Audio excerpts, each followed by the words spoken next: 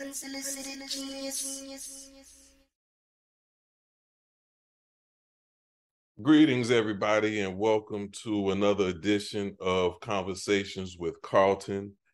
I am joined by my magnificent guest, Dr. Robert Nobles. Robert has been a long time friend of me, has given some of the best advice that I've gotten in my entire life. And so, with all that he is and all that he's doing in his community, I'm proud to have him on Unsolicited Geniuses for Conversations with Carlton so that you all can also share in his brilliance. What's up, Dr. Nobles? What's up, my man? How are you? I'm doing well. I'm doing well. So, as far as I know, you are the man. Um, you might try to convince me otherwise. But as vice president for research administration at Emory University, for me, I view you as a scientist, as a professor, a teacher, and amongst it all, a boss. And so that conglomerate of titles, of things that you do, as we've had our conversations over the year, revealed themselves in some very unique ways, in that I don't know that we understand how much influence Black people have, Black leaders have, in the wheels that control and run, at minimum, the private sector of our nation. And the work that you're doing at Emory, the work that you've done throughout your career, resonates with me in that regard. So that's my intro. I'll pause for a second and allow you to share with our audience, what is your life's craft? No, absolutely, man. And Carlton, thank you for having me. It's actually an honor. I've been impressed with your journey since we met back in Miami, more than 20 years ago. 305. And so, right. So this has been real progress, real journey. And the one thing I'll say is I'm incredibly humbled, not just for this opportunity, but the opportunity to share. So you asked me about my life's craft. I would say really mobilizing individuals to maximize impact. And that's just applied in different ways. Yes, I've been a university professor. I started teaching college back in 2001. We're in 2022 now. So 21 years, I've taught college. I've taught everything from anatomy and physiology, environmental biology, to my profession as an epidemiologist and setting up public policy and public health policy, public administration, training MBA students on healthcare policy. And so my craft has really been educating individuals, but helping people unlock their potential at maximizing their impact. Why do we do what we do? And I found myself in administration. I've always wanted to be an administrator.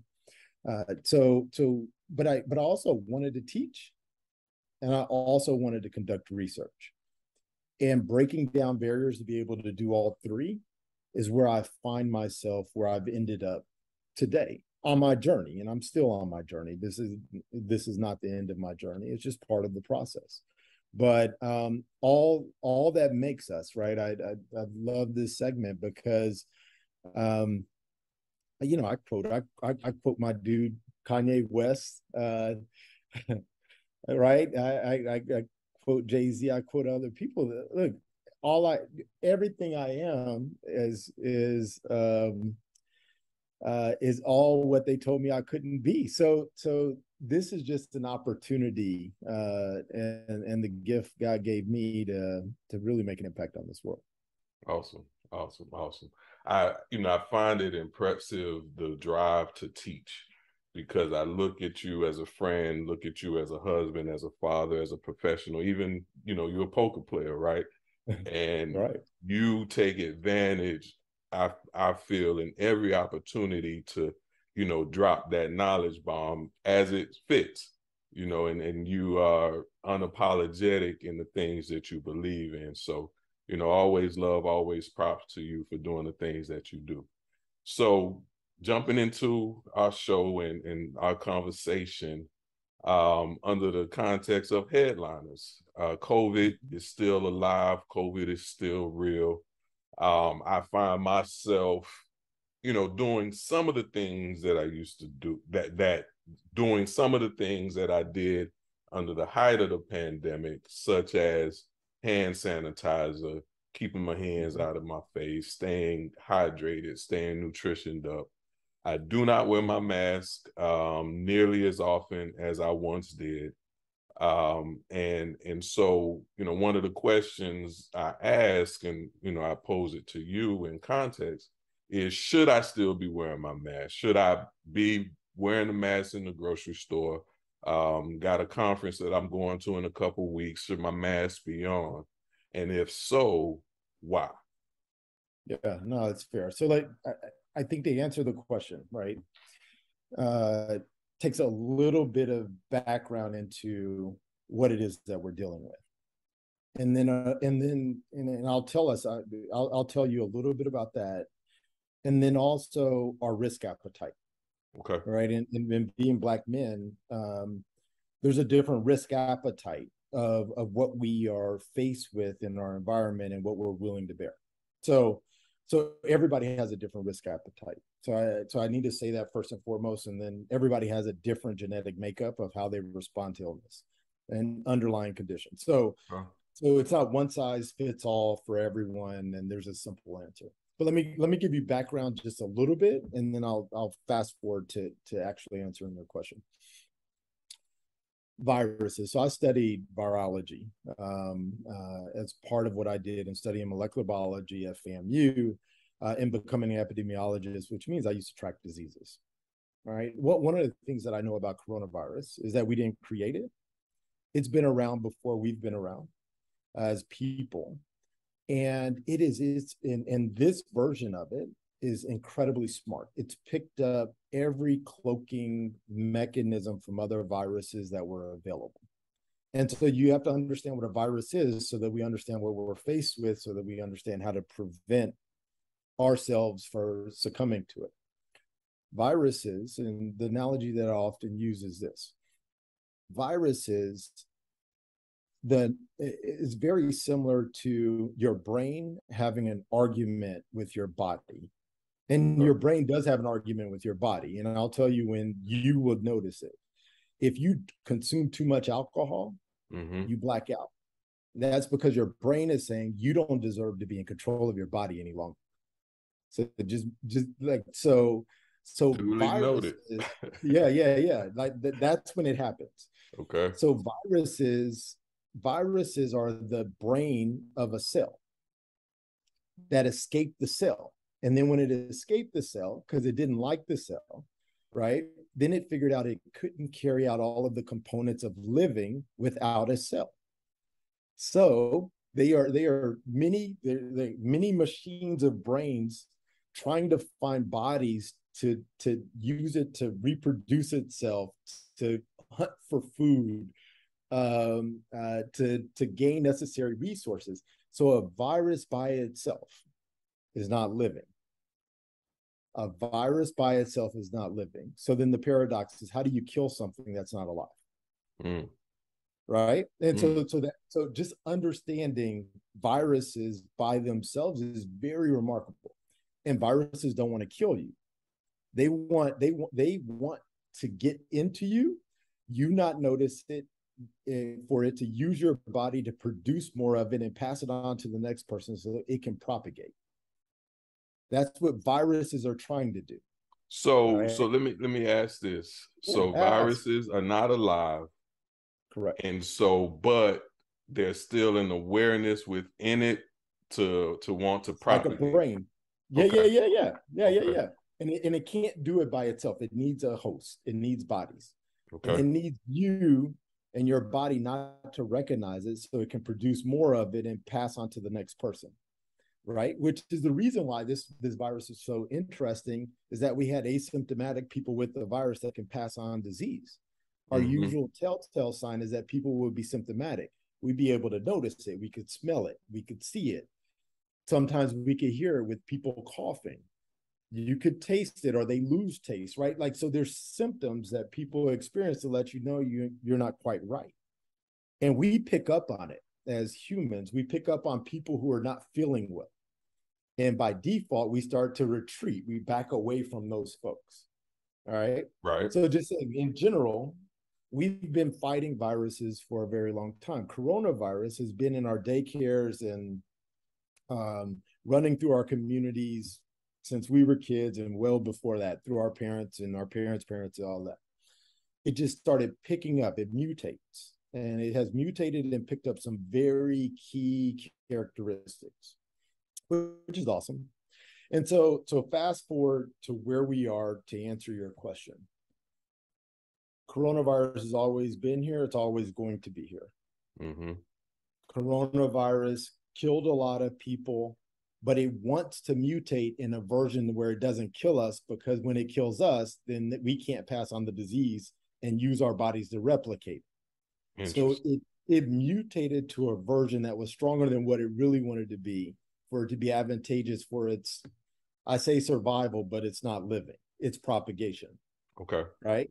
Gotcha. So it's going to mutate back to a weaker version to still run through our communities, and hopefully doesn't continue to have the negative impacts, so it can continue to live, use our bodies to continue to propagate itself and pass on to the next person. So it's still going to be here. It's going to be on airplanes. It's going to be at your conferences. It's just now we're smart enough to say, when people say, oh, I got a cold, we say, oh, do you have coronavirus? Mm-hmm. Right? Okay. Like we used to say, hey, is it the flu? Oh, I have a cold, which is a ambiguous term for I don't feel well. I'm coughing, I'm sneezing. There's something in me. It could be a bacteria, it could be a virus, it could be environmental contamination, it could be something in me that my body's responding to and giving me a signal that is trying to fight it. We're going to still have that. So what I would tell you is this: based on your risk appetite, what's going on in your body and how you feel, right? Yeah, you should sleep and reduce stress and eat appropriately and exercise. You should do those things in your temple. Your body will be stronger as a result, right? Right. And then it will be prepared to fight off, which we come in contact and have exposures to diseases all the time. And our body is built to fight it, unless you do things to damage your body's ability to fight. That right? Life is behind me. I don't do that no more. I don't do it. We don't do that no more. not like we used to. Not like we used to. Right. And so when we take care of ourselves, we can fight. And the vaccines work. The boosters work. Right? It's prepared our body to be able to identify it quickly and fight it. If we keep ourselves healthy, we're going to fare off better than people who don't. And so what I would say is continue to be vigilant about your environment. Open air is the best place to be.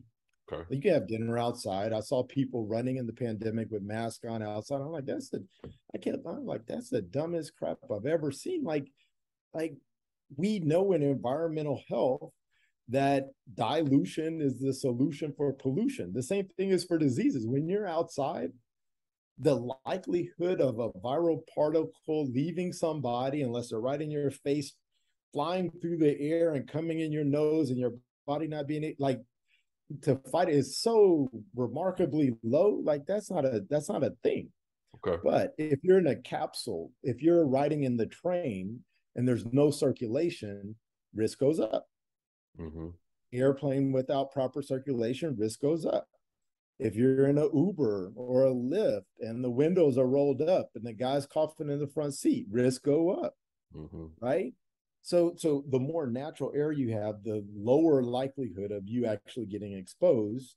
And then you have to figure out, if you are exposed, how likely would your body be to fight it and ward it off before you encumber disease. So I would say pay attention to people around you. If they look sick, put on your mask. If you feel like you're cramped up, put on your mask. right? To lower the opportunity. But if you're in big open spaces and everything is all good, you're not crammed up in a conference room next to some people you don't know, and they don't look healthy, or they're coughing, they sneeze, somebody's like, if they start projecting anything to give you a signal that something ain't quite right, then that's when I mask up, because I'm like, I don't want to catch what they got. It could be a cold. It could be coronavirus. It could be the flu. It could be anything. Right. They could be trying to hide it, right? And so I just pay attention to the people around me and make decisions like that. So a couple observations and then a question. So one, you said we didn't create it. So is China off the hook? They didn't create it. They didn't create it. Okay. Well, no. Here, so let me tell you why. Okay. I know that definitively. Mm-hmm. In the history of man, we've never been able to, like, we've never been able to create something we can't kill. Okay. Okay. So the easiest thing for man to do is kill something. Okay. Right? The easiest thing. I mean, I'm in Texas, so the short answer I got is hell yeah. But go ahead. That's true. Right. So we can't create something that we don't know how to kill. The body's immune system and all of its magic is the only thing that can rip that virus apart from each other. The reason why we got vaccinations is to aware the body that this is something that you should recognize as harmful to you. So it takes away the cloak, the invisible cloak of the virus if you get exposed to it, and allows the body to do their action. So if we can't kill it, we damn sure didn't create it. Okay. All right. Like, I'll file that one away. We'll China isn't off the hook per se, because all right, so I will say there are there are virus challenge studies. What does that mean? Somebody asked me one day, because I said China. I'm like, no, they can't do that. And they asked me, they said, is there a way that man can make a virus stronger? I'm like, yeah, but it's experimental, but it's accident, and they won't know how they did it.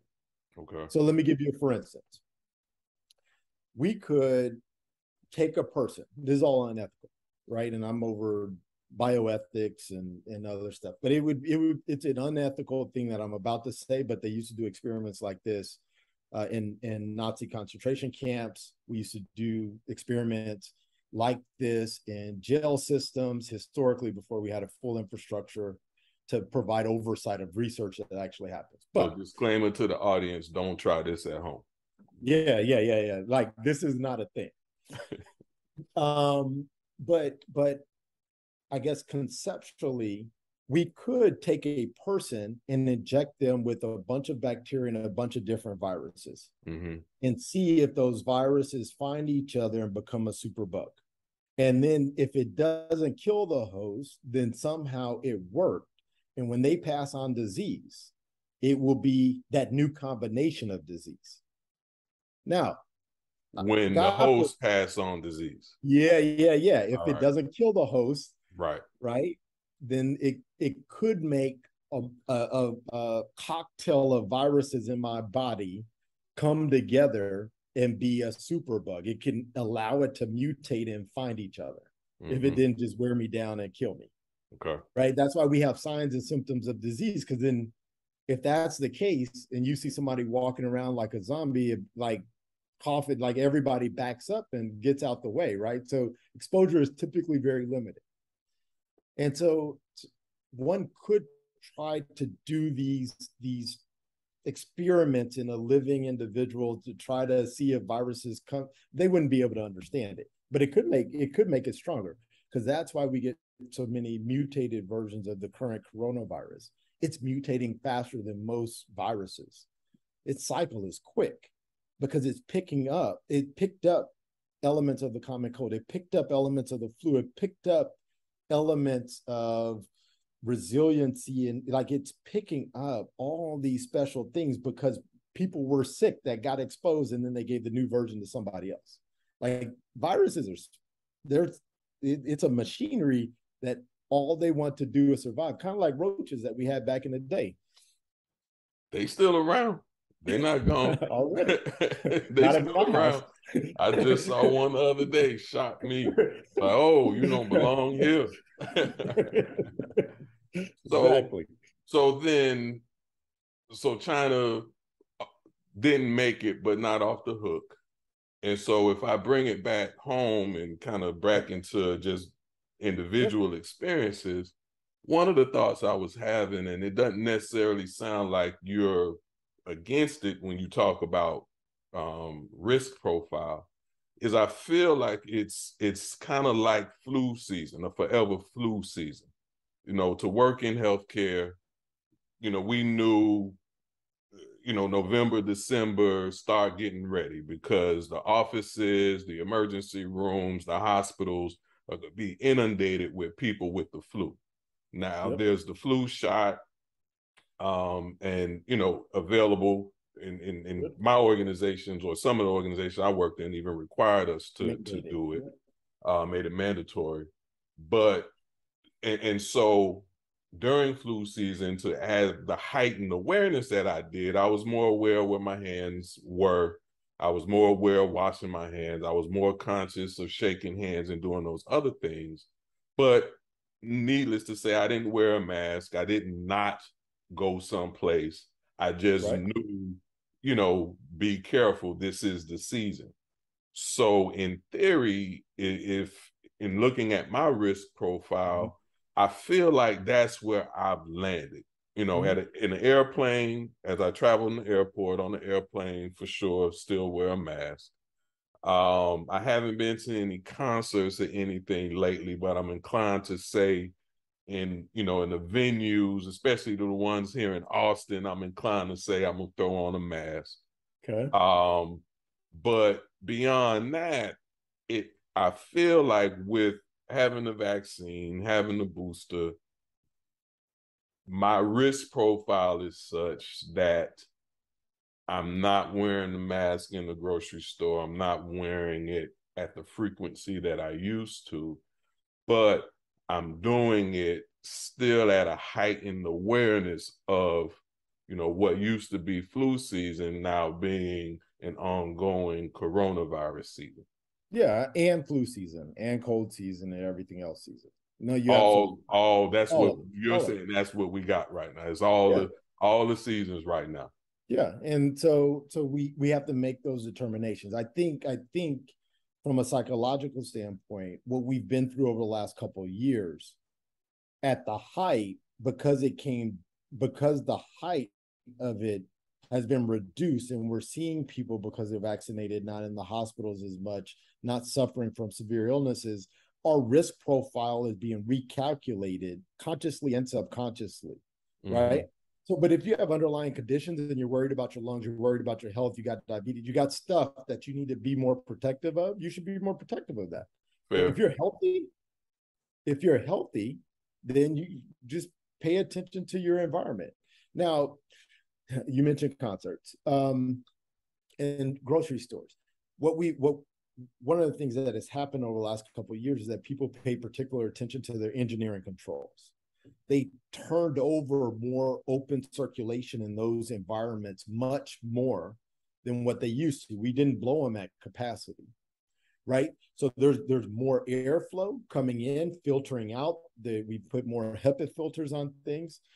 So most of the environments, unless you're in the hood, that most of them have strong engineering controls on top of it, because they know if people get sick there, they're going to quit coming there, right? And everything is set up for us to have environments where we can spend money. So yeah, I mean, if you're cramped up in a concert and you feel like people all around you, but the surface area for that, there had to be a whole lot of coughing and sneezing activity going on. You'll hear it. You know what I mean? Like, you'll hear it. And then you'd be like, you know what? This place a little rich. This may not be for me. Yeah, it's stuffy in here. Like, if you walk into a place and you could tell that the air is heavy, Uh-huh. I put on the mask because then there ain't no air circulation. Okay. Duly, that's good. That's good information to Yeah. have. I think, being sensitive to the world around you for me has always been important. Um, you know, we're not talking about guns right now, but we're talking Right. about health and wellness. And so I Yeah. think in the environment of guns, knowing where the exits are, knowing where your entrances are, knowing, having a strategy, if it pop off, what are you going to do, is relevant, in particular the places that you frequent. Everybody clearly can still be caught off guard. But to me, what it sounds like, I would be adding to that vigilance is, how is the air feeling? How is the air flowing? Because when you're in a stuffy spot, Yeah, right? Whether it's Yeah, smoke flowing or it's people all up on you, whatever it is, I think I went to a when it's spot in stuffy. Brown Sub in Miami one time. I'm like, man, this place is stuffy. Yeah, Miami got the beaches, so you got nice open environments down in Miami too. But yeah, we got a couple stuffy spots. Yeah. The Brown subdivision. Yeah, I've been there. Yeah. Okay. Well, I mean, I think what you offer is a perspective that we clearly don't hear on a recurring basis on the news, hear on the news, read in the news, and definitely on social media. And so, in your world, in your environment, what work do you do?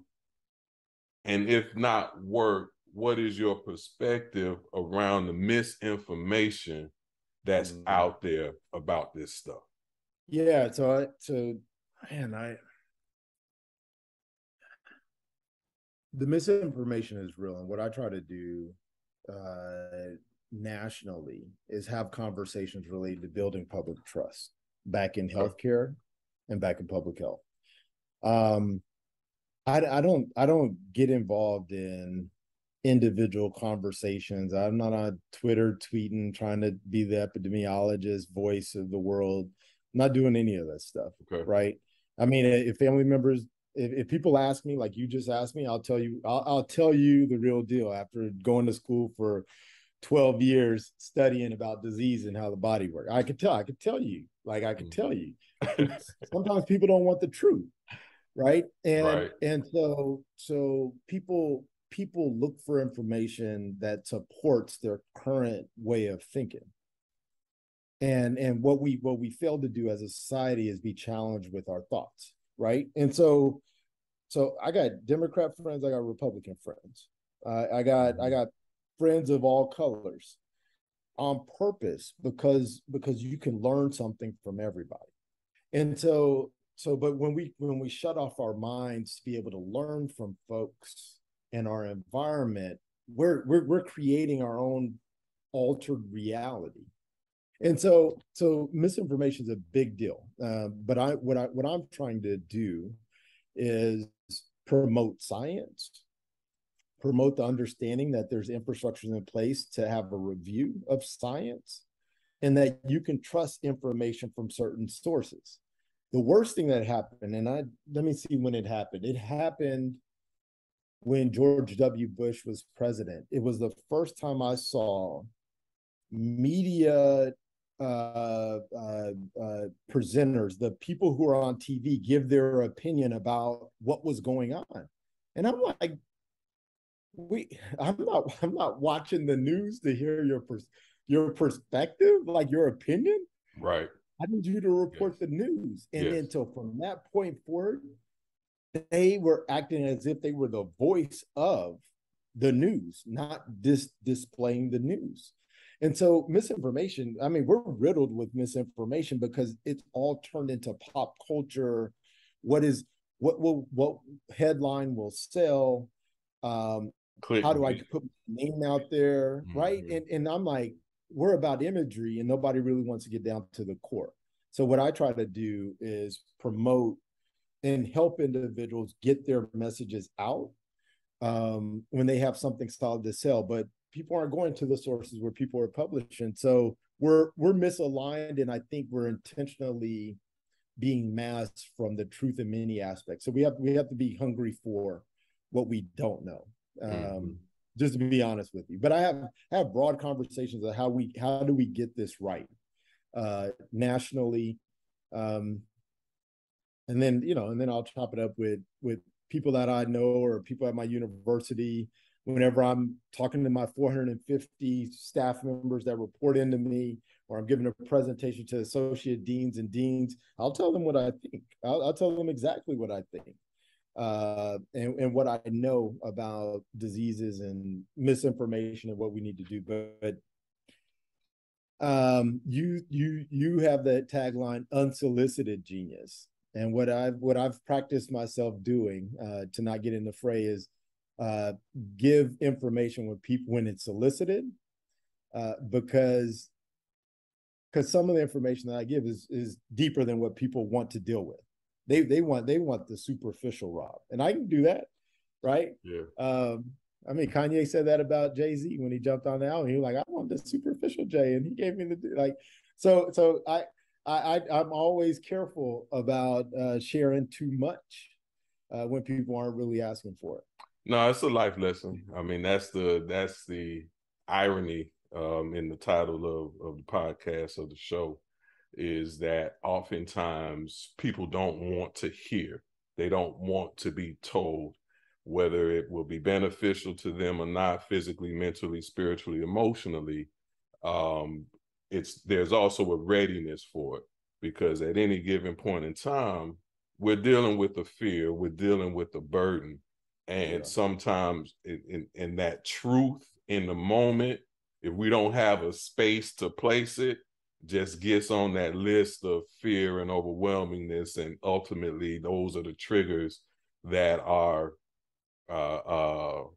touched, so to speak, when you provide unsolicited advice. But on unsolicited genius, they just getting brilliance, whether they want it or not. And everything you've shared thus far fits right with that. And so on that, I'm going to transition us. You talked about truth and trust, and then also, telling people what you think. My boy, who I'm a big fan of, Will Smith, we all know what he did a few months ago. He has, either yesterday or today, I saw it today, issued an apology. And I am of the mindset, I am the person, I am of the faith where forgiveness is in me. Forgiveness is for us all. And so I'm curious to continue to see how this thing transpires with him. But at minimum, he says sorry, I give him that sorry. I give him that apology. I give him that space. In the apology, however, he also said that he's reached out to Chris Rock, and Chris Rock ain't there yet. He's not ready to talk. He will make him aware of the point at which he is ready to talk, which I think is totally fair. That's fair. So, question one, have you seen the apology? Whether you did or didn't, what are your thoughts on the whole situation? And I ask because, being friends, being boys, we have referenced in different conversations Dr. Dre and Don't Turn Me Into the Old Me, right? You got a version, I got a version. And so I have no idea how I would have reacted if I was in Chris Rock's shoes. I believe he wholeheartedly did the right thing, but I don't know that would have been my response at the time or even since, simply because that would have been one of those moments that had me looking at a previous version of myself. So all that, what is your take on the apology if you saw it, but really on the situation in its entirety? Yeah, so I have not seen the most recent, but let me tell you the psychology of apologies. Okay. let me just tell you that. So what I have noticed, and because I enforce rules of a university, and I studied microeconomics, which is the practice of individual decision making for your own private gain, right? That's microeconomics, is individual decision making. And so what Will Smith, who I admire, right? I like his movies. Joyner Big Lucas fan. got a song about Will, like Will is the dude, right? From Fresh Prince Summertime, of one of the greatest songs ever Bel-Air. made. You can't have summer without summertime. Right. Right? That's right. Welcome to Miami. Right. So I don't know about I don't know about that one. That one, I give him his space. He made a lot of money, sold a lot of records. oh, he But brought people to South Beach. He yeah, brought people to South Beach, man. yeah. You need to love him for tourism. Uh, you True need to that. love that. True that. No, but no. So he carried out some actions. I'm a believer of forgiveness. Okay. Like you mess up, like we all we overreact. Or if we feel we overreacted, or we don't like how people are reacting to the way we reacted and the decision that we made. So these superstars have calculated apologies. So what you don't know is if it's coming from the heart. Like, dog, did you really meant to hit me? Right? Like that's the real thing. Like what provoked you to want to strike me? Now, actually, to be honest with you, I think the whole thing was choreographed. From start to finish. From start to finish. To today, 3 months later. The whole thing is choreographed. Okay. Like that's what I personally believe. Hey, because there's an old clip of something very similar to what Will Smith did and how Chris Rock responded and how his head went down. Like, I've never hit anybody that popped up and was smiling. I and could talk. Like, you would be like, you'd be rattled. Right. We're talking about iRobot, right? Like if Chris Rock ain't that strong, he's Pookie. like he is Pookie. Like, he ain't that strong. So if Will Smith was really gonna hit him, dude would have fell. That whole thing was choreographed. But nevertheless, let's say it is real, because you're asking about the apology. Right. Let's go with that. So the apology is that, okay, they did this thing. He got mad. You were talking about my wife. My wife didn't like it.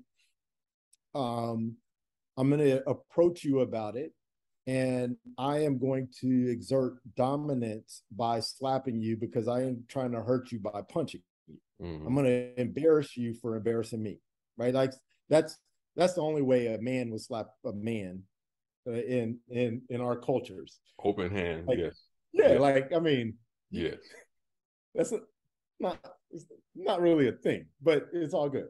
Right. So what, even if it was choreographed or not, what he didn't know is that how people were going to respond and what people were going to think of him about it. He didn't think through that, right? Like, a lot of us are Freudian about the direct and indirect outcomes of our actions. And as deals that he was in, when it starts to impact, because we're in a capitalistic society, the money that you make, then you feel, I need to elevate my sorriness to everybody so that they can forgive me.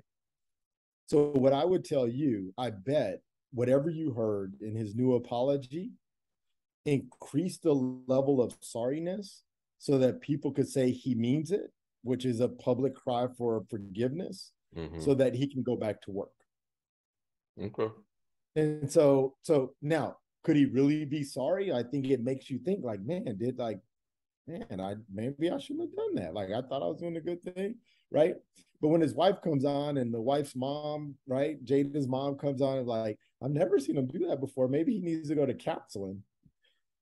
I'm like, they selling my dude out.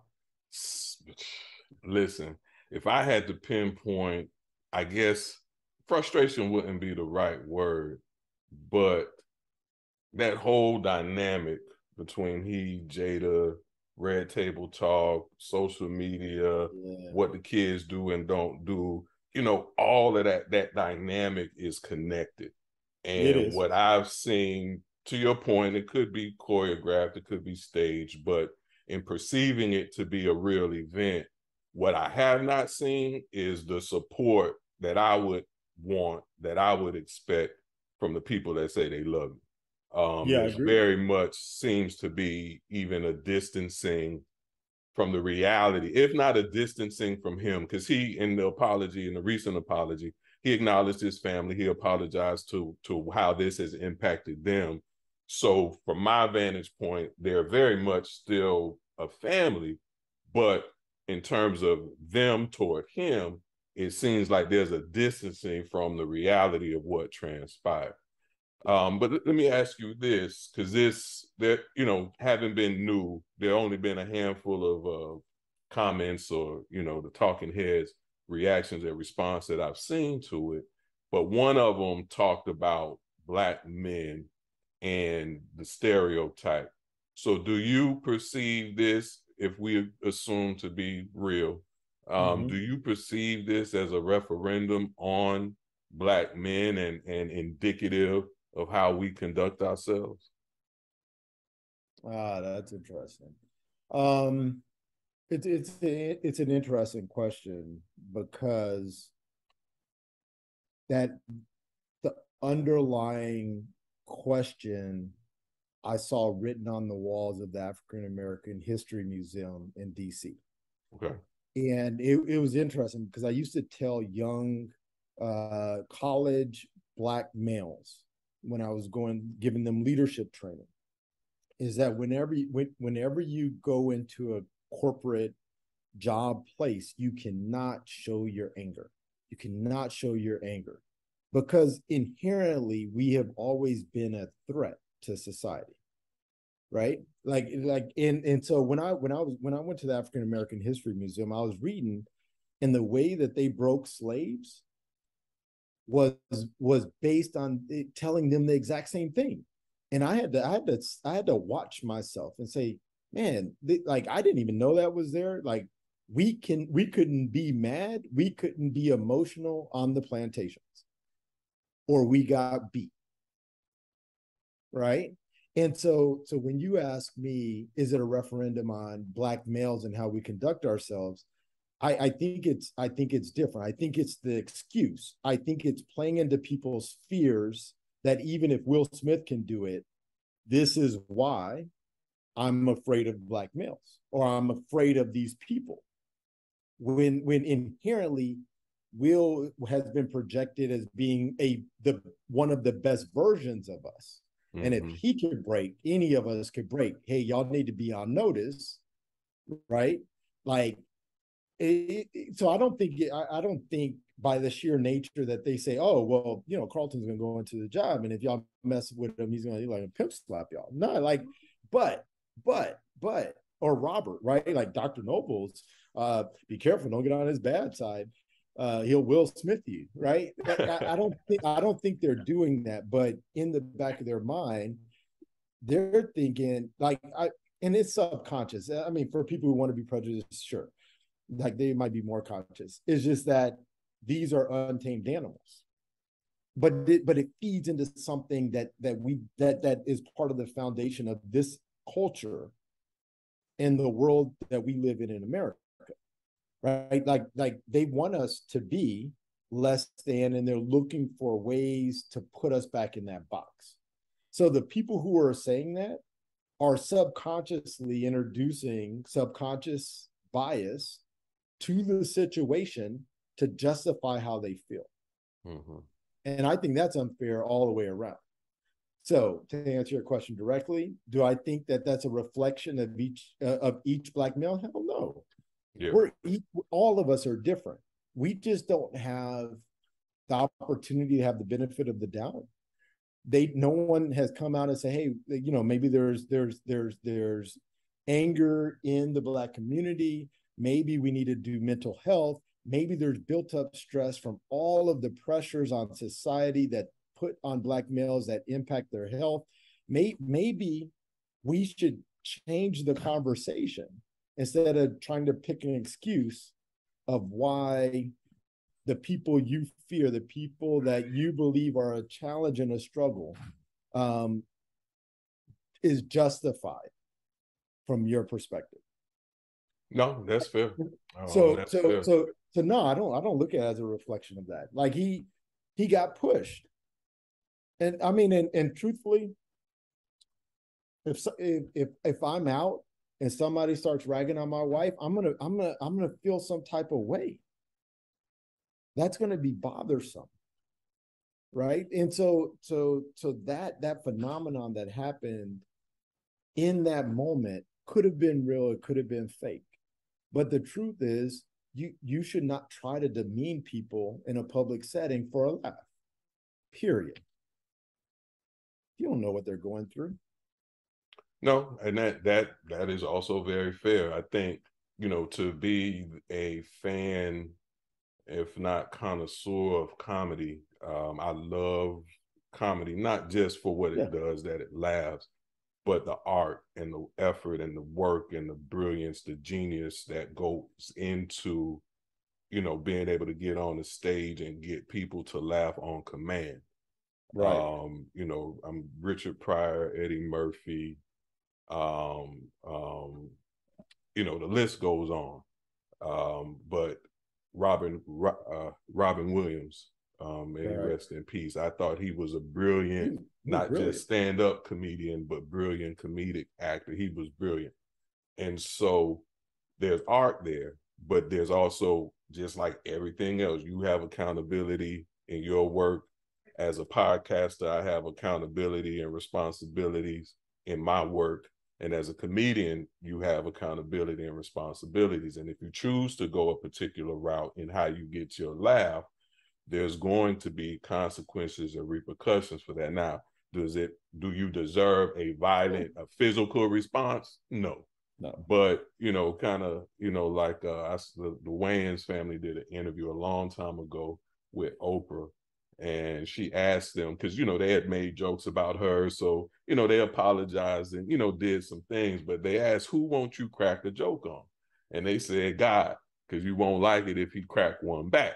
And so I think whoever it might be, it's just realizing that if you crack in that direction, that there's the opportunity for them to crack back.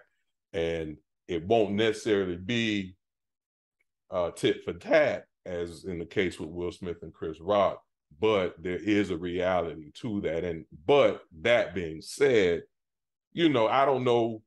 Again, Chris Rock hasn't spoken. He's not ready to speak. First report said he didn't know she had alopecia. He thought it was a hairstyle, right? I don't know. But I mean, there's songs bald head. There's like you dude. It was on the line whether she had alopecia or not. We know how women and Black women feel about their hair, regardless of, what the scenario is. So if you go that path, you got to be ready for the smoke that's gonna come back. you got to be ready. I'll say one thing. I'll find out. I see Chris Rock tonight in concert. Okay. And all right, well, text me what he said. I know he won't let you take your phone in. I've seen him live too, so I know it won't be none of that. Either. But afterwards, let me know what he said. I'll let you know. Okay. Well, on that, we're gonna take a break and be right back.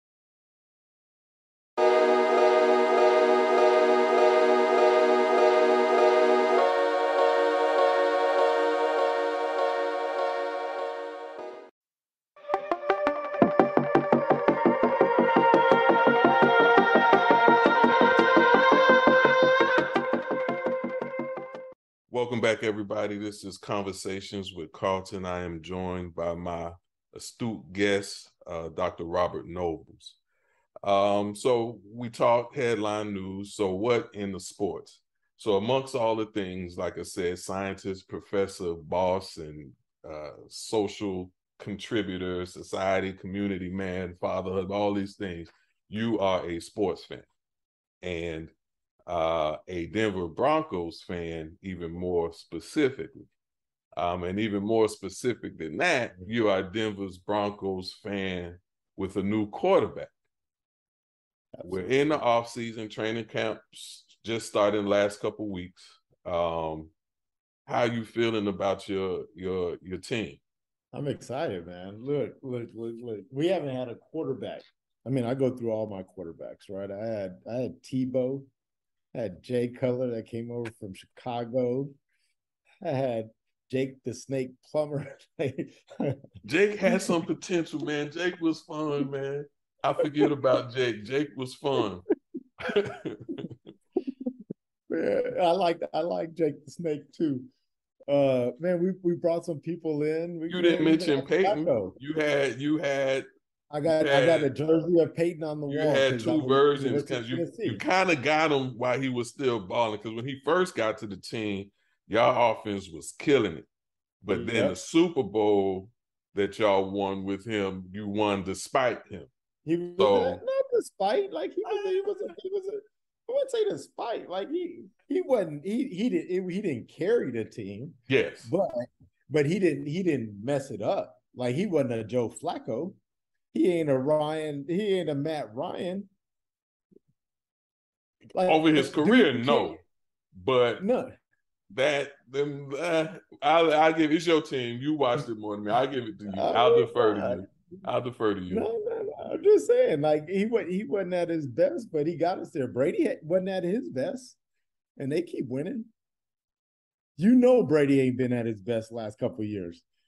You know, what is Brady's best? His best is to win. You know what I mean? Like the outcome is still the same.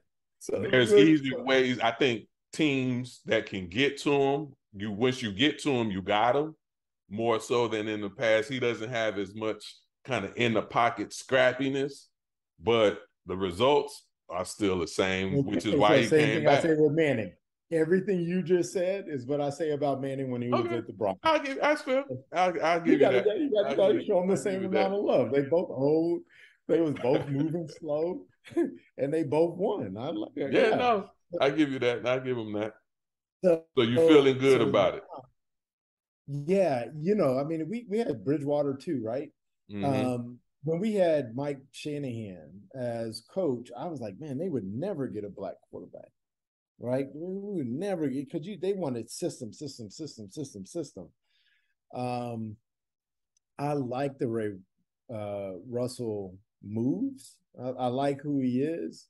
I like his flash. You saw him at the ESPYs. I like it. Mm-hmm. I like the swag. And so what we have in Denver is hope because we know Duke could win. We know he can ball. And now all we need to do is put the infrastructure around him to make it happen. So, sure. I mean, we should have got Von Miller back. I mean, we loaned him to the Rams so they could win a Super Bowl. Appreciate it. It was nice, right? I rooted for him. And he with the Bills now, right? I know. I mean, he's gonna freeze up there. But the Bills got a nice quarterback up there too. But I would have loved to see him back in the home team. But man, Broncos. Here, all right, Carlton. I'm excited every season. Let me say that. Like I got to tell you, I'm excited about how it's starting. A couple of preseason games happen. We might win them all and then start losing 5 in a row. And I'm like, man, this team. Oh gosh. Or we might lose all our preseason and start coming out banging, win the first 4, and they're like Super Bowl, and then they lose the next 6. So I'm excited every season. But this season, I think there's just a little extra pepper on it. You got a little more spice. I'm good. So you and I have a friend in common who is a huge Saints fan. So and I hope to have him Yeah. on one day as well. But before then, we'll just refer to him as the Saints fan.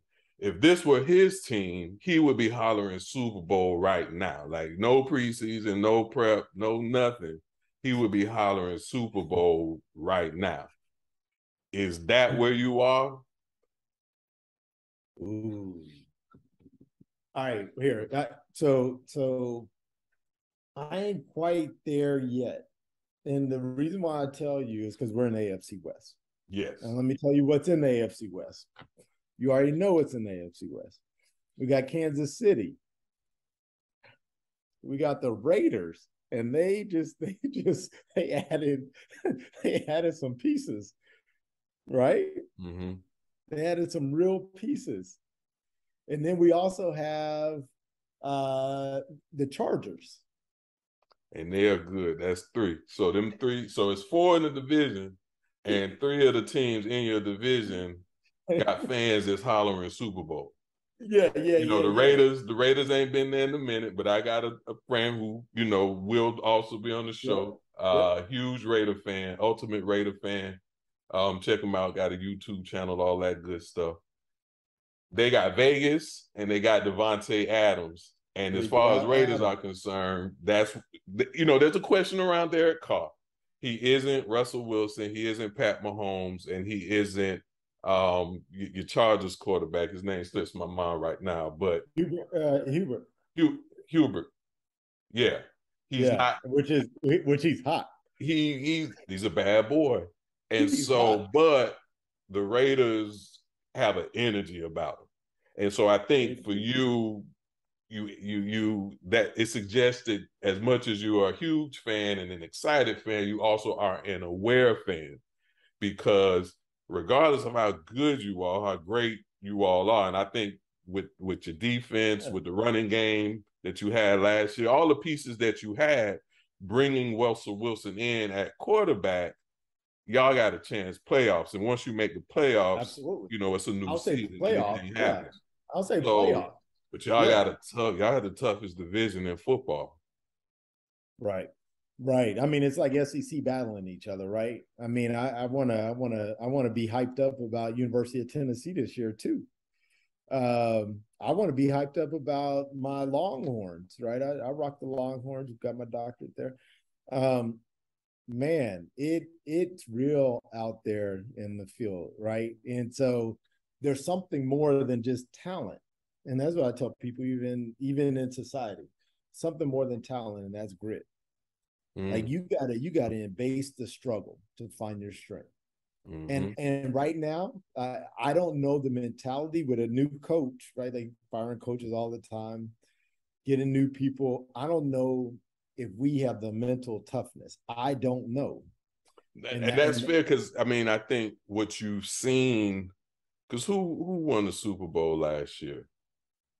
The Rams. The Rams, that's right. So what we've seen is a lot of teams that have talent. I think about the Titans and Derrick Henry and just the way that they were wrecking shop up to a certain point.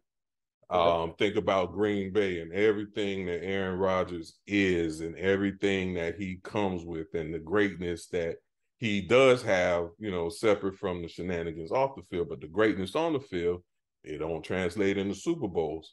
And it's not him, right? There's no let's fix Aaron Rodgers. There's a grittiness to the team. There's a dynamic to the team that doesn't get them there. And I think with the Rams, as much as, they were a piece together team, they went through enough as a unit that once you bring Odell, once you bring in Stafford, that they play their role. And the coach, because he's been through it, he went to a Super Bowl and lost. And so that is what ultimately is what carries them through. You got to get to the playoffs. So you got to be good to get to the playoffs. But then those are that energy, that gumption is what carries you through to really win. I agree. Like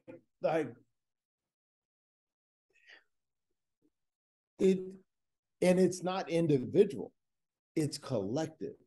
And so when you bring Russell Westbrook to the Lakers and you ain't a team player, homie, your team falls Bopper. apart. Because Bopper. you can't be ice. It can't just be you, right? Like it can't just be you. And I don't like I want the team to galvanize behind Russell, right? I Mhm. like I want my team to galvanize against Russell Wilson. Yeah, we Way know differently than what we they know we're not did talking about the with, Lakers right now. We yeah, know you're talking about yeah, yeah. Russell Wilson. Yeah, I want them to galvanize behind him, with him, and he galvanized behind them as a true team, Mm-hmm. locked up, saying we are in this together and we got a mission to accomplish. And if people are out for self, it's going to fall apart and we're going to see the holes. Like so I just it's really about how you bring it together. And I'll just say, when in the workplace, we need to be bringing teams together in the same exact fashion. Mm-hmm. Mm-hmm. Right? To where everybody bands together and like we're in it together.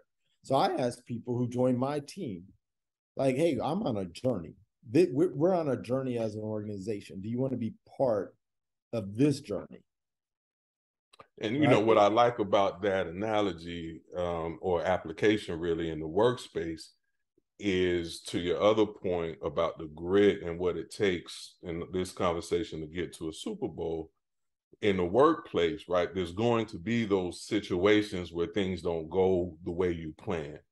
There's going to be a budget miss.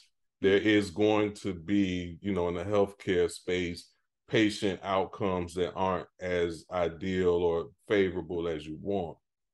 As a team, as a unit, as a department, as an organization, do you keep it together or do you fall apart?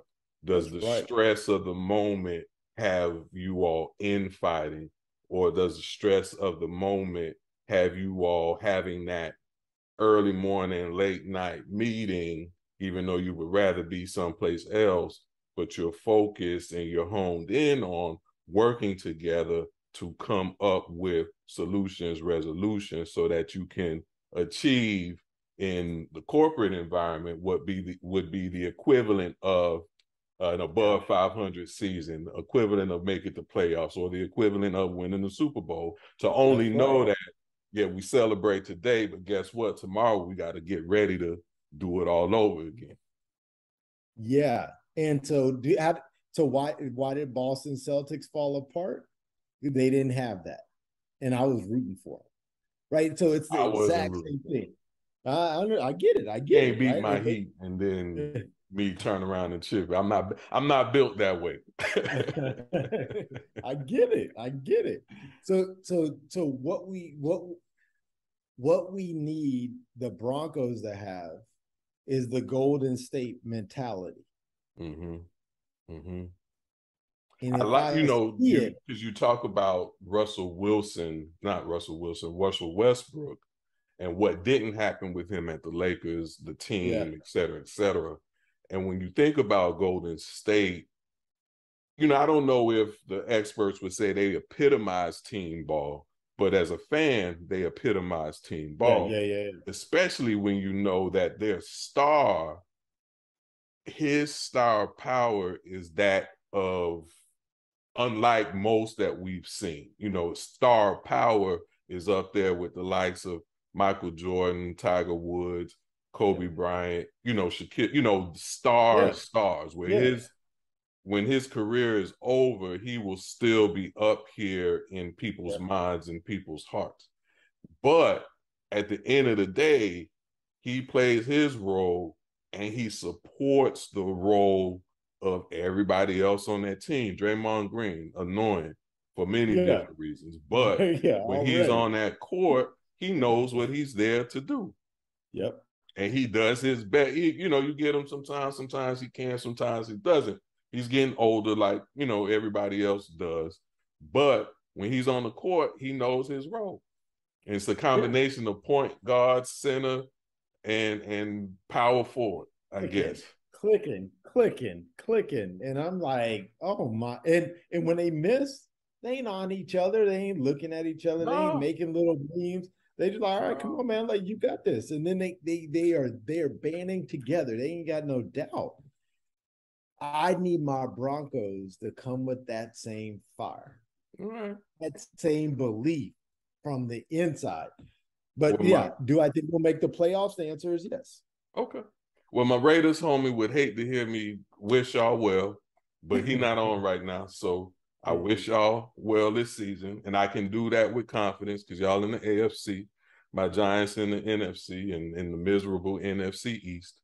I'm excited for football. I'm excited to see my boys in uniform on the field of play, right? That excites me. I love seeing my giant blue run out onto the field. Now, this year, after that, that's all I got. I'm excited.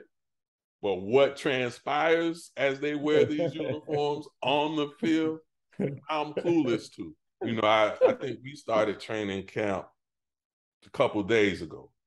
And I'm looking at all the pictures, trying to get a sense for the team energy. And I think I'm looking for what you have been talking about. I'm looking for hype. I'm looking for camaraderie. I'm looking for star power, but a team, a unit that is us against them, us versus the Cowboys, right? And that they are, no matter what happens, they are going to smack the Cowboys. Like whatever they are smacking the Cowboys. I'm looking for that energy. And, you know, it's early and everything I think I've seen was just, you know, captions, pictures. So it's a lot that can't be gauged from that. But needless to say, in my excitement, it's not predicated on any player and it's not predicated on any specific outcome. I'm hoping, you know, as every year there's a team that didn't make the playoffs that does make the playoffs. So, of course, I hope that we could be that team, but it's not based on anything. If I was playing poker with you, which I would probably never do again, I would be bluffing. I wouldn't have nothing in my hand, but I would be projecting something different. I'll be taking them risks. I take them risks.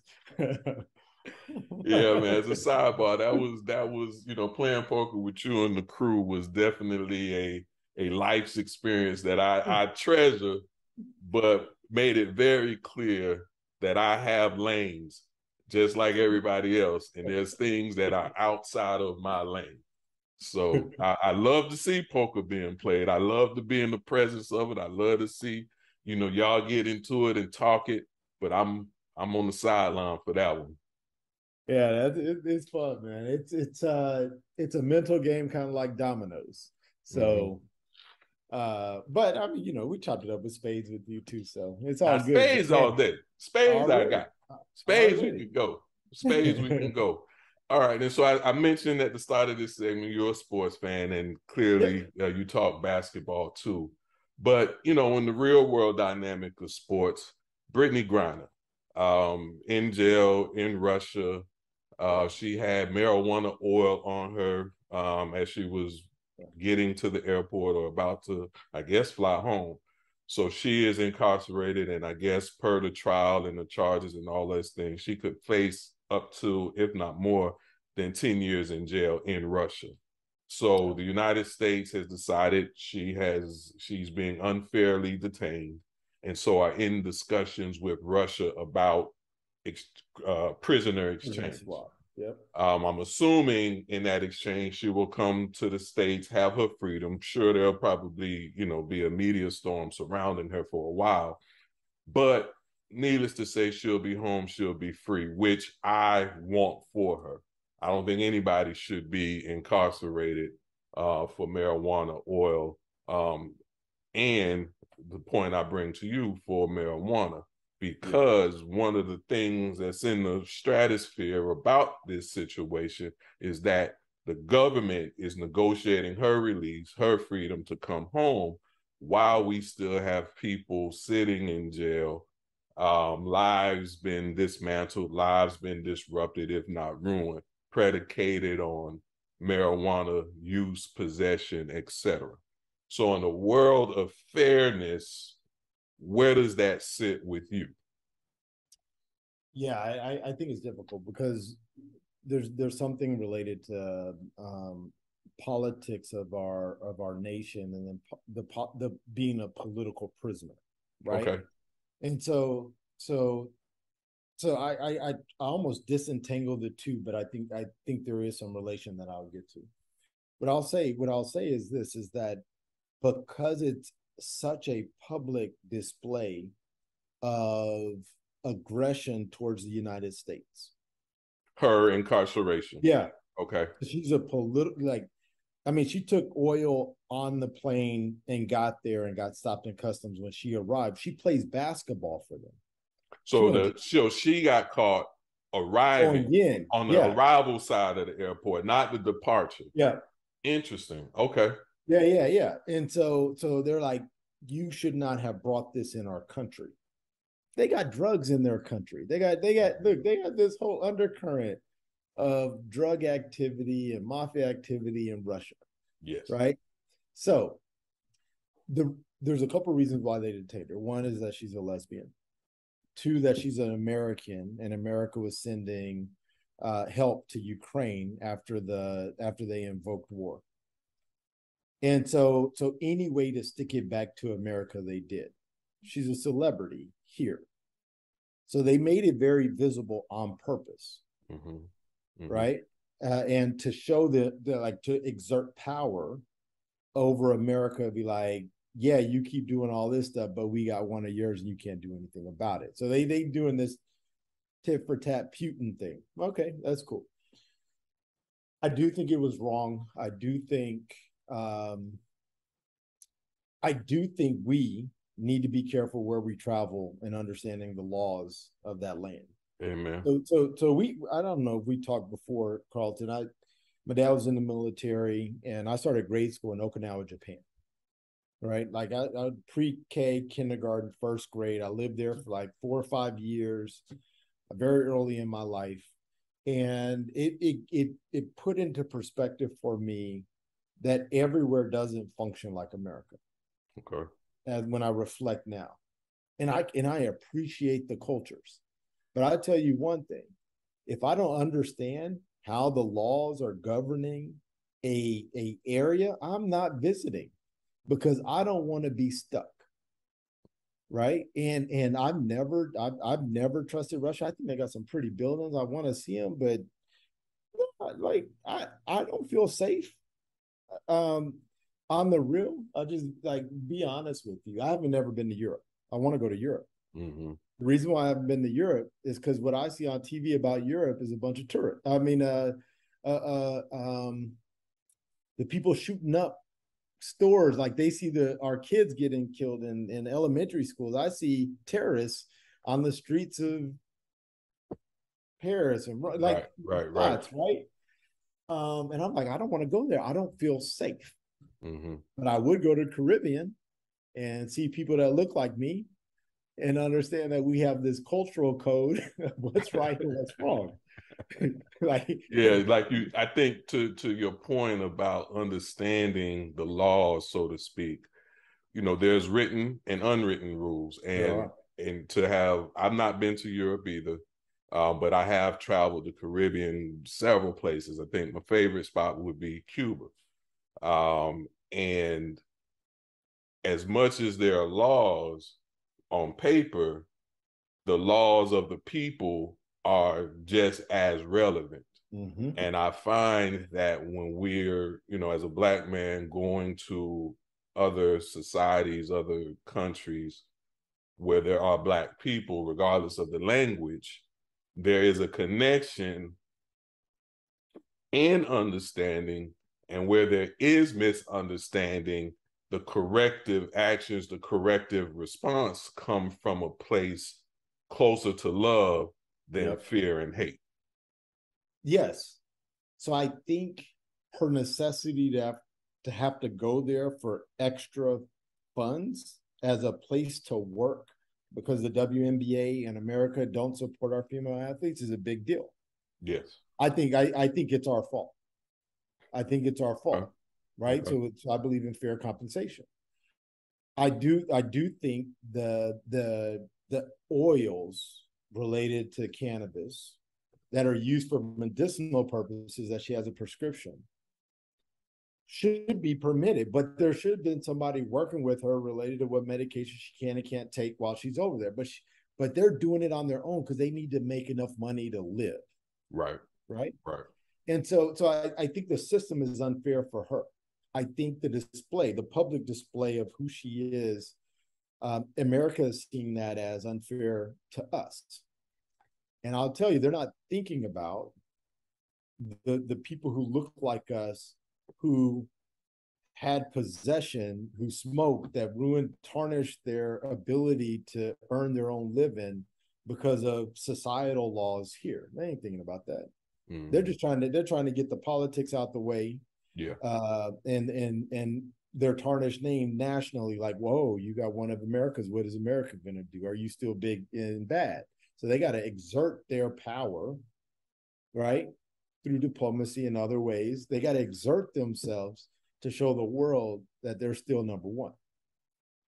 And so that's what's going on there. So I try not to get involved with this political wrangling of what's going on. But I think at the core of what you're asking, Carlton, is that many of our current states are legalizing possession of marijuana. Slowly but surely. Right. That there's natural remedies of pain and numbing the nervous system, etc., calming down, suppressing anxiety, etc., and that happens to be one of the sources. We're an addicted society to medications, drugs, and alcohol. We are. The one thing I worry about with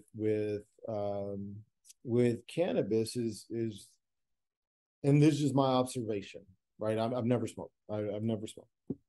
My observation of people who are around me, including my father who did, is that it suppresses your eagerness to succeed.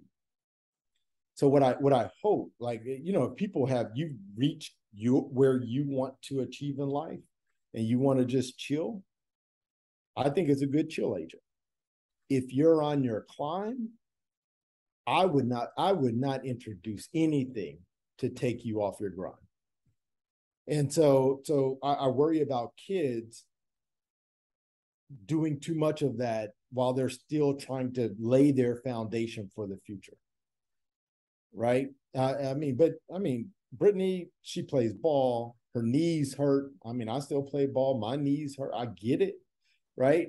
And you got pain. Like, this is what I do. I don't see. From a medicinal standpoint, I don't see any problem with that for her. And we should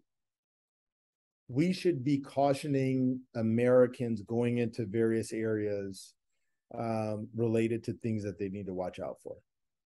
Because this world is not all the same.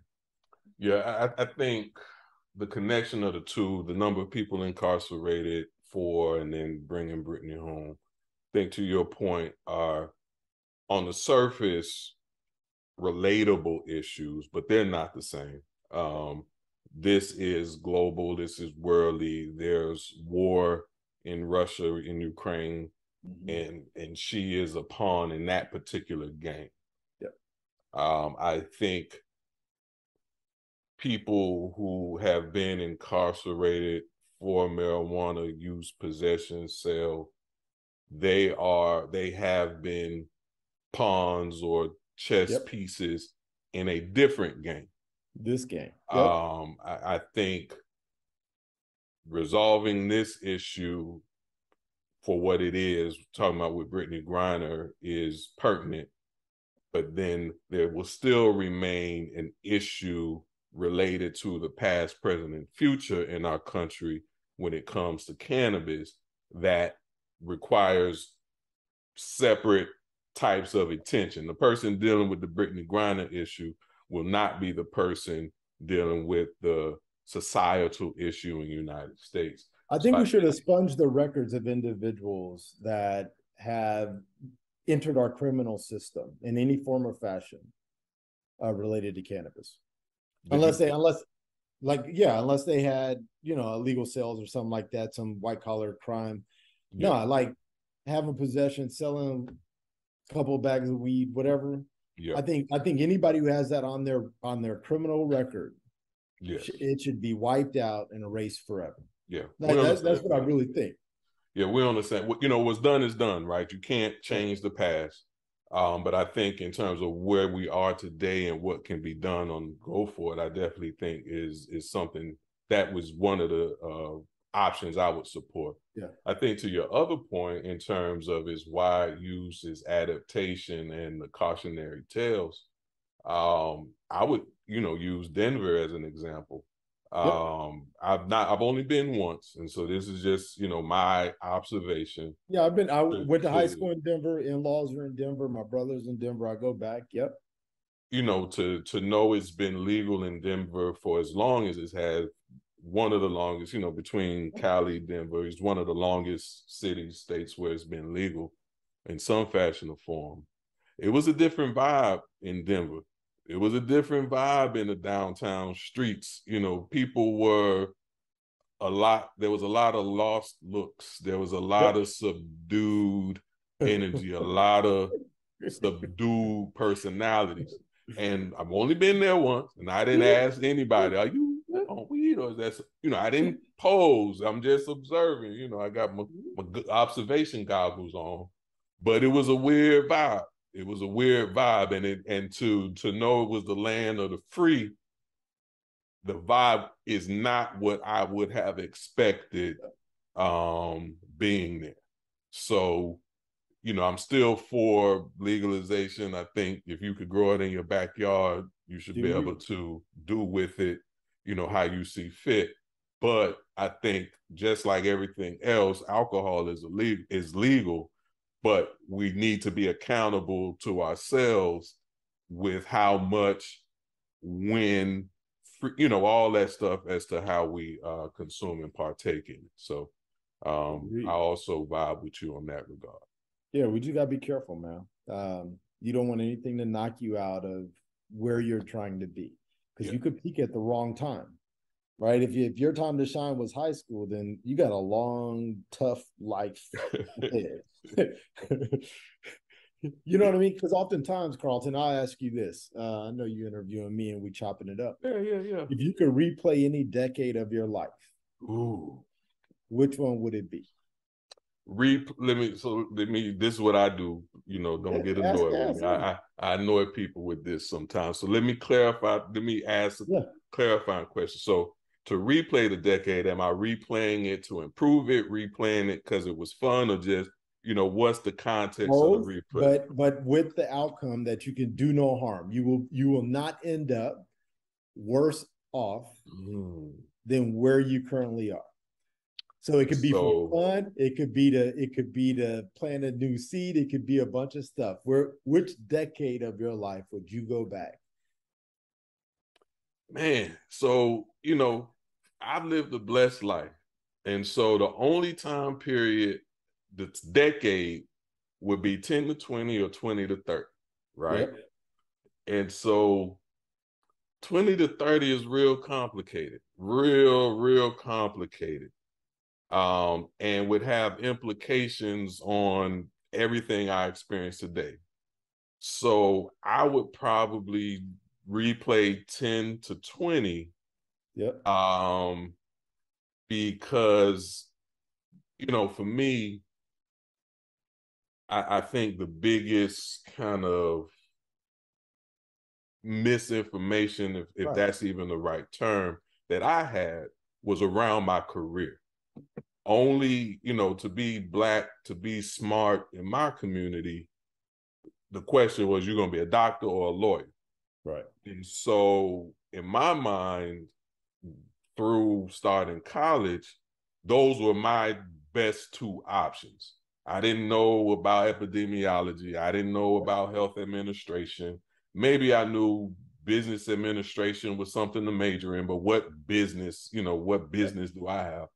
And so I think just having a better awareness of professional options digging deeper into curriculum, digging deeper into majors, digging deeper into self, having a clearer alignment with who I am, a clearer awareness with who I am, what aligns with who I am, versus the influences and the perspectives, for the most part, of the adults in my life. And granted, they didn't do it with any ill intention. You know, I've said in other spaces, I grew up feeling loved and protected and guided and all those things. It's just, I think in that, in what would I replay? I had a blast. You know, 10 to 16 was whatever, but you know, high school, 12th grade was a blast. And getting on that Florida campus, you know, we ain't even talk about all that here. But you know, so there's beauty in it. And I wouldn't change anything really, because that journey has landed me to sitting here, being able to do what you and I are doing right now. But you know, there was some misinformation, and I think to connect it to our point, you know, at that stage in anyone's life, you know, an overconsumption and overuse, maybe even period, of weed and other drugs in that period could have impacts for stuff that, you know, you just don't know what 20 to 30, 30 to 40, right. You don't even have a clue as to what those things contain, right? Yeah.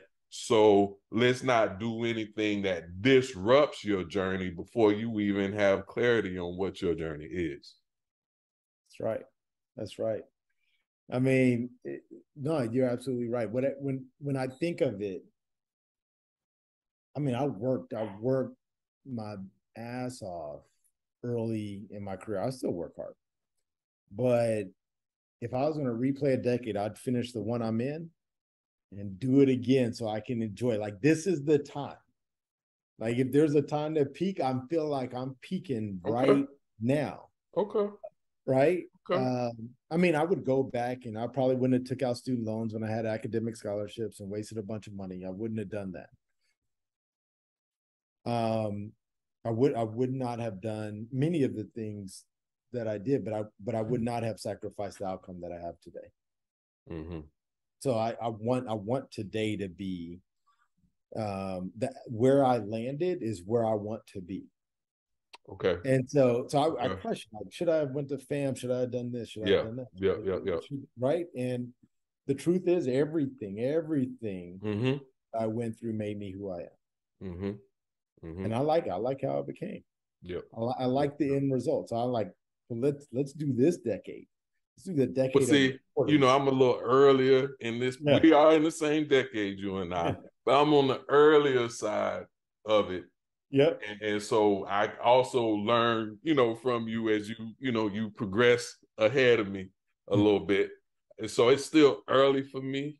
I think for me, this decade, to not yay or nay replay, but to have the awareness that I have compared to the previous decades. Absolutely. To then know with clarity and with honor and with power what I want, what I'm doing, what my purpose is, you know, all those things. That's what's powerful in my aura right now.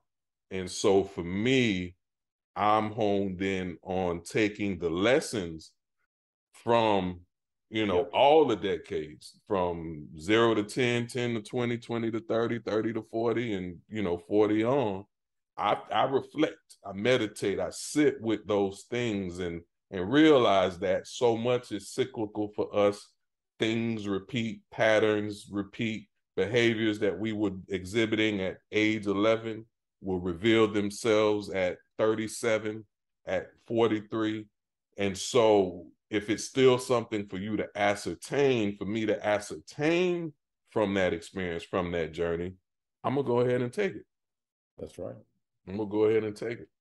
That's right. All right. So on that, we'll take a break and we'll be right back.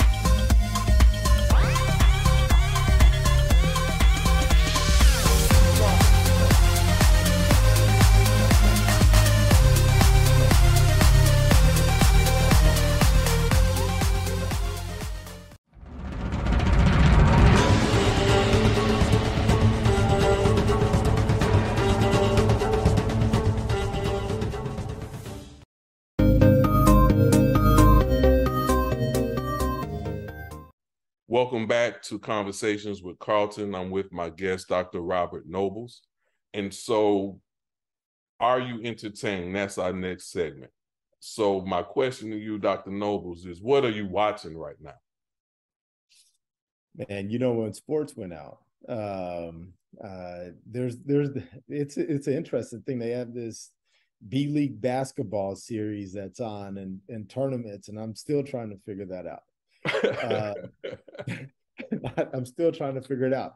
But honestly, TV isn't on. This is summertime. When NBA finals went out, I cut off the TV for 2 months. Really.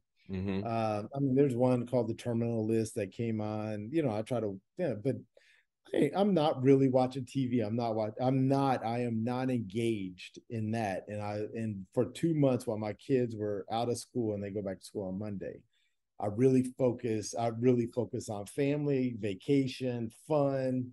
And I have not tapped in. We play cards at night. I'm not doing it. I mean, just can't. I respect it. With a K. All right. So I don't know about the B League. I have seen a bunch of alternative basketball on, but I'm a sports snob. If it's not the A team, if it's not the NBA, if it's not the NFL, I'm gonna have a hard time caring. I think that's really what it comes down to. I need somebody to cheer for, like golf.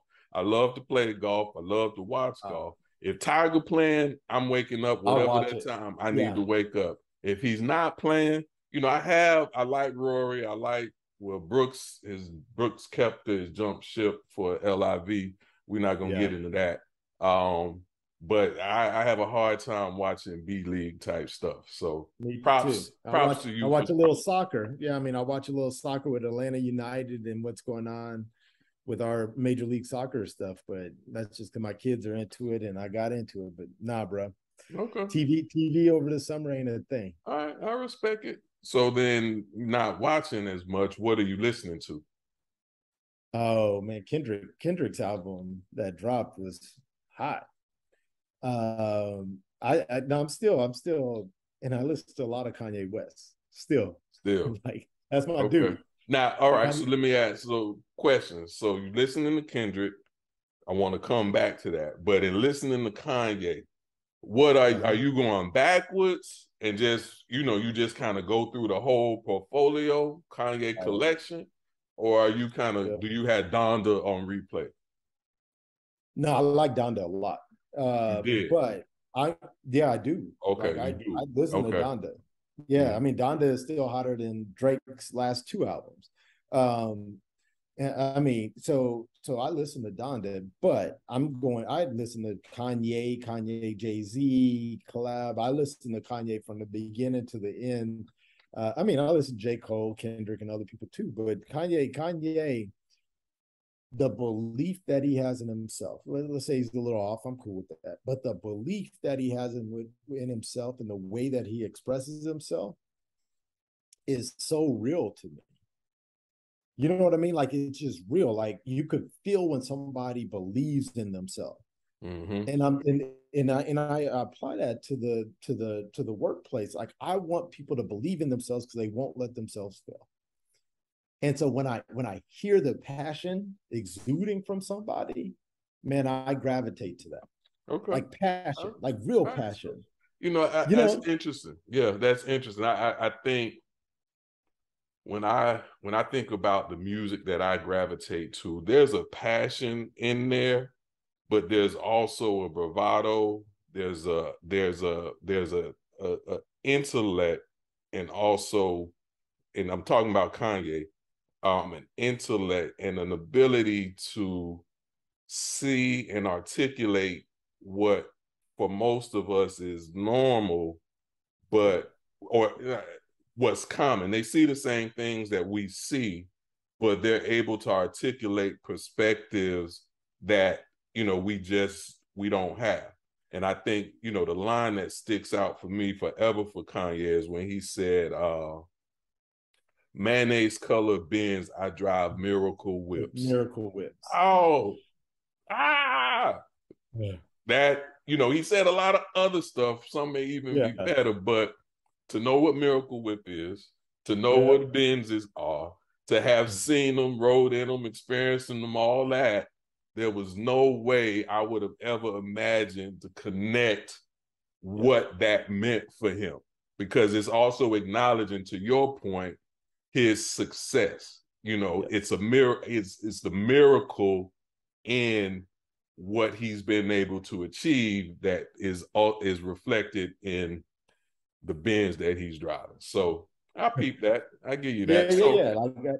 So come back real quick. I know he's off, but I love it, man. I love it. We all got something, right? And I think, on the podcast, shout out to Thoughts of Genius. Check it out.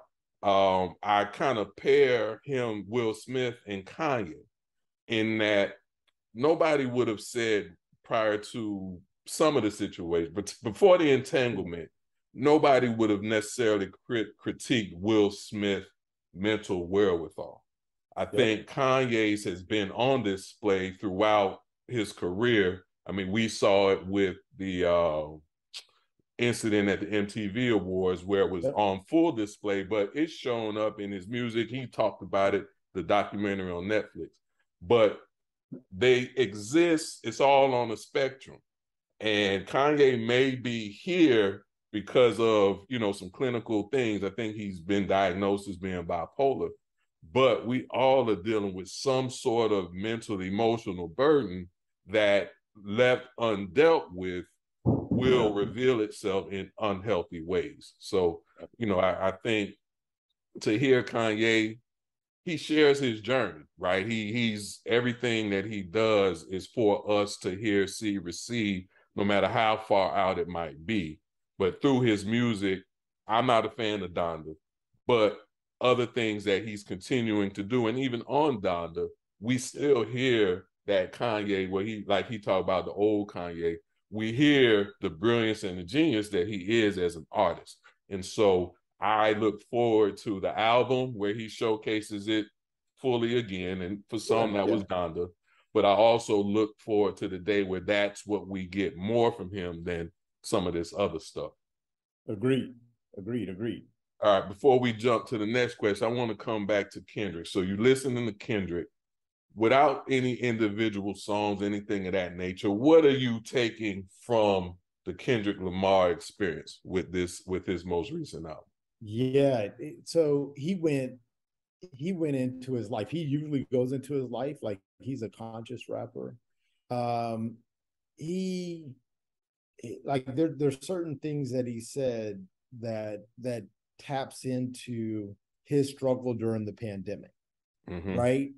And not having thought, reconnecting with family, listening to people in social media as if that's the truth. Like he's speaking to his awareness of society and the struggles of being a Black man in America, and in broken relationships, and how crazy we talk to each other.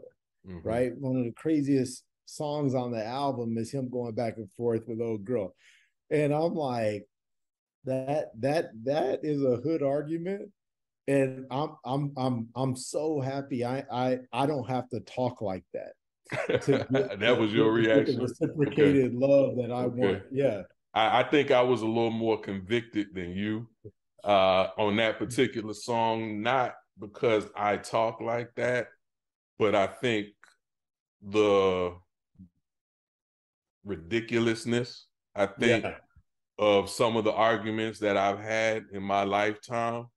It was like, dang, man, there it is. You do better. That's not, because it may not be those same words, but it's been that energy. Yeah, it's that same BL. Like, I ain't it's been that energy. Okay. So having said that, one of the things that I connect with in music is the place where I came from. And it brings me joy to know I'm not still in that place. Okay. But I still recognize, I identify with it. I can go back there, but I'm like, yeah, that crap right there is how I don't want to be living my life. Okay. Thank you for reminding me. Thank you for Yeah, reminding me, no. God. You know what I mean? I And can take that back. I can take I that back. could feel it. I could feel it. Like I never have to live that because I'm living it through the music, and I'm good. I'm good. I'm good. I'm like, I Well, got a so dose of that. we all got evolution opportunities, and so I guess for me, it's kind of embracing the mindset that you apply versus submerging myself back into that experience. Yeah. Because for me, I'll get into a song and I'll kind of wake up in that space again, and I'm like, so instead of getting in, kind of sitting back and saying, I'm blessed and fortunate that that is no more. So again, I keep learning from you, my brother. So I appreciate it. All right. So I'm gonna get you out of here on this. What are you reading? So two books actually. One is the old one, and it was mailed to me by one of my employees. It was by James Baldwin, The Fire Next Time. Right. And I didn't know James Baldwin, and it was one of my Caucasian employees who lived in South Africa, and he was like, "Man, this is so applicable, and I want to send this book to everybody. Do you mind if I send it to you?" I'm like, "That's cool."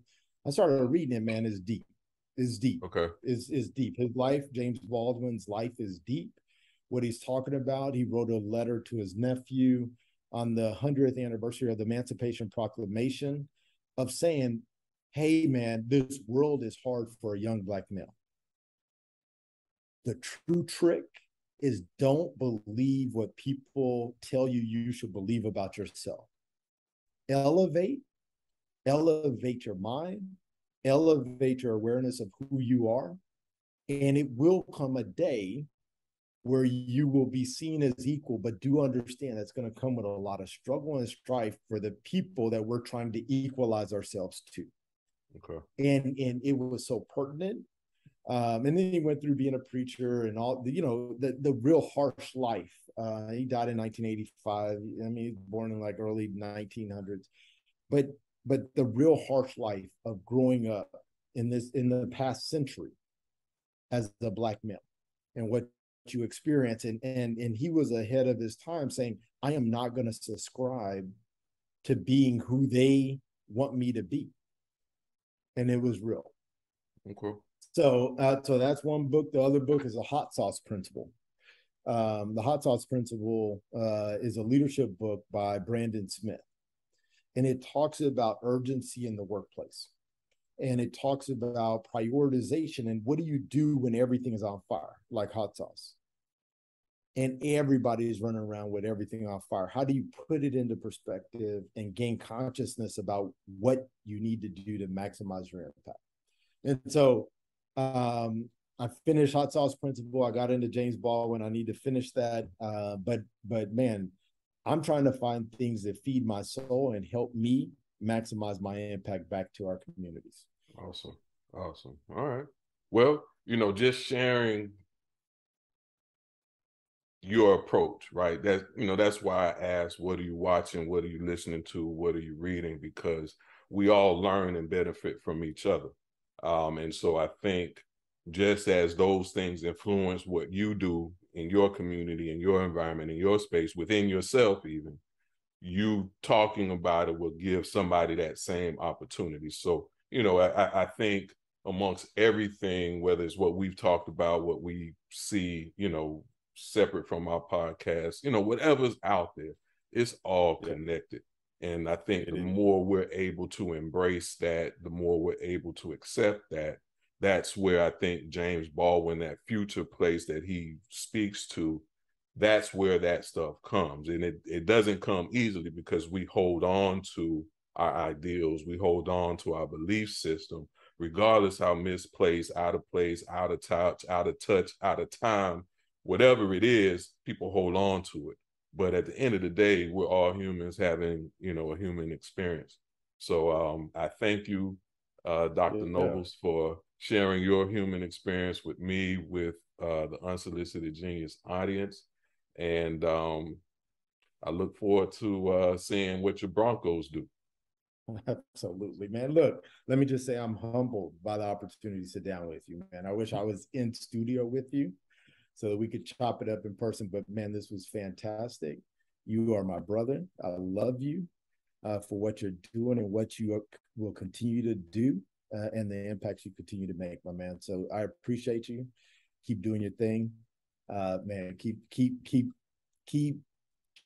the outcomes coming, bro. Appreciate it. And to our listeners, to our viewers, thank you for joining us for another conversation with Carlton, and we'll catch you next time.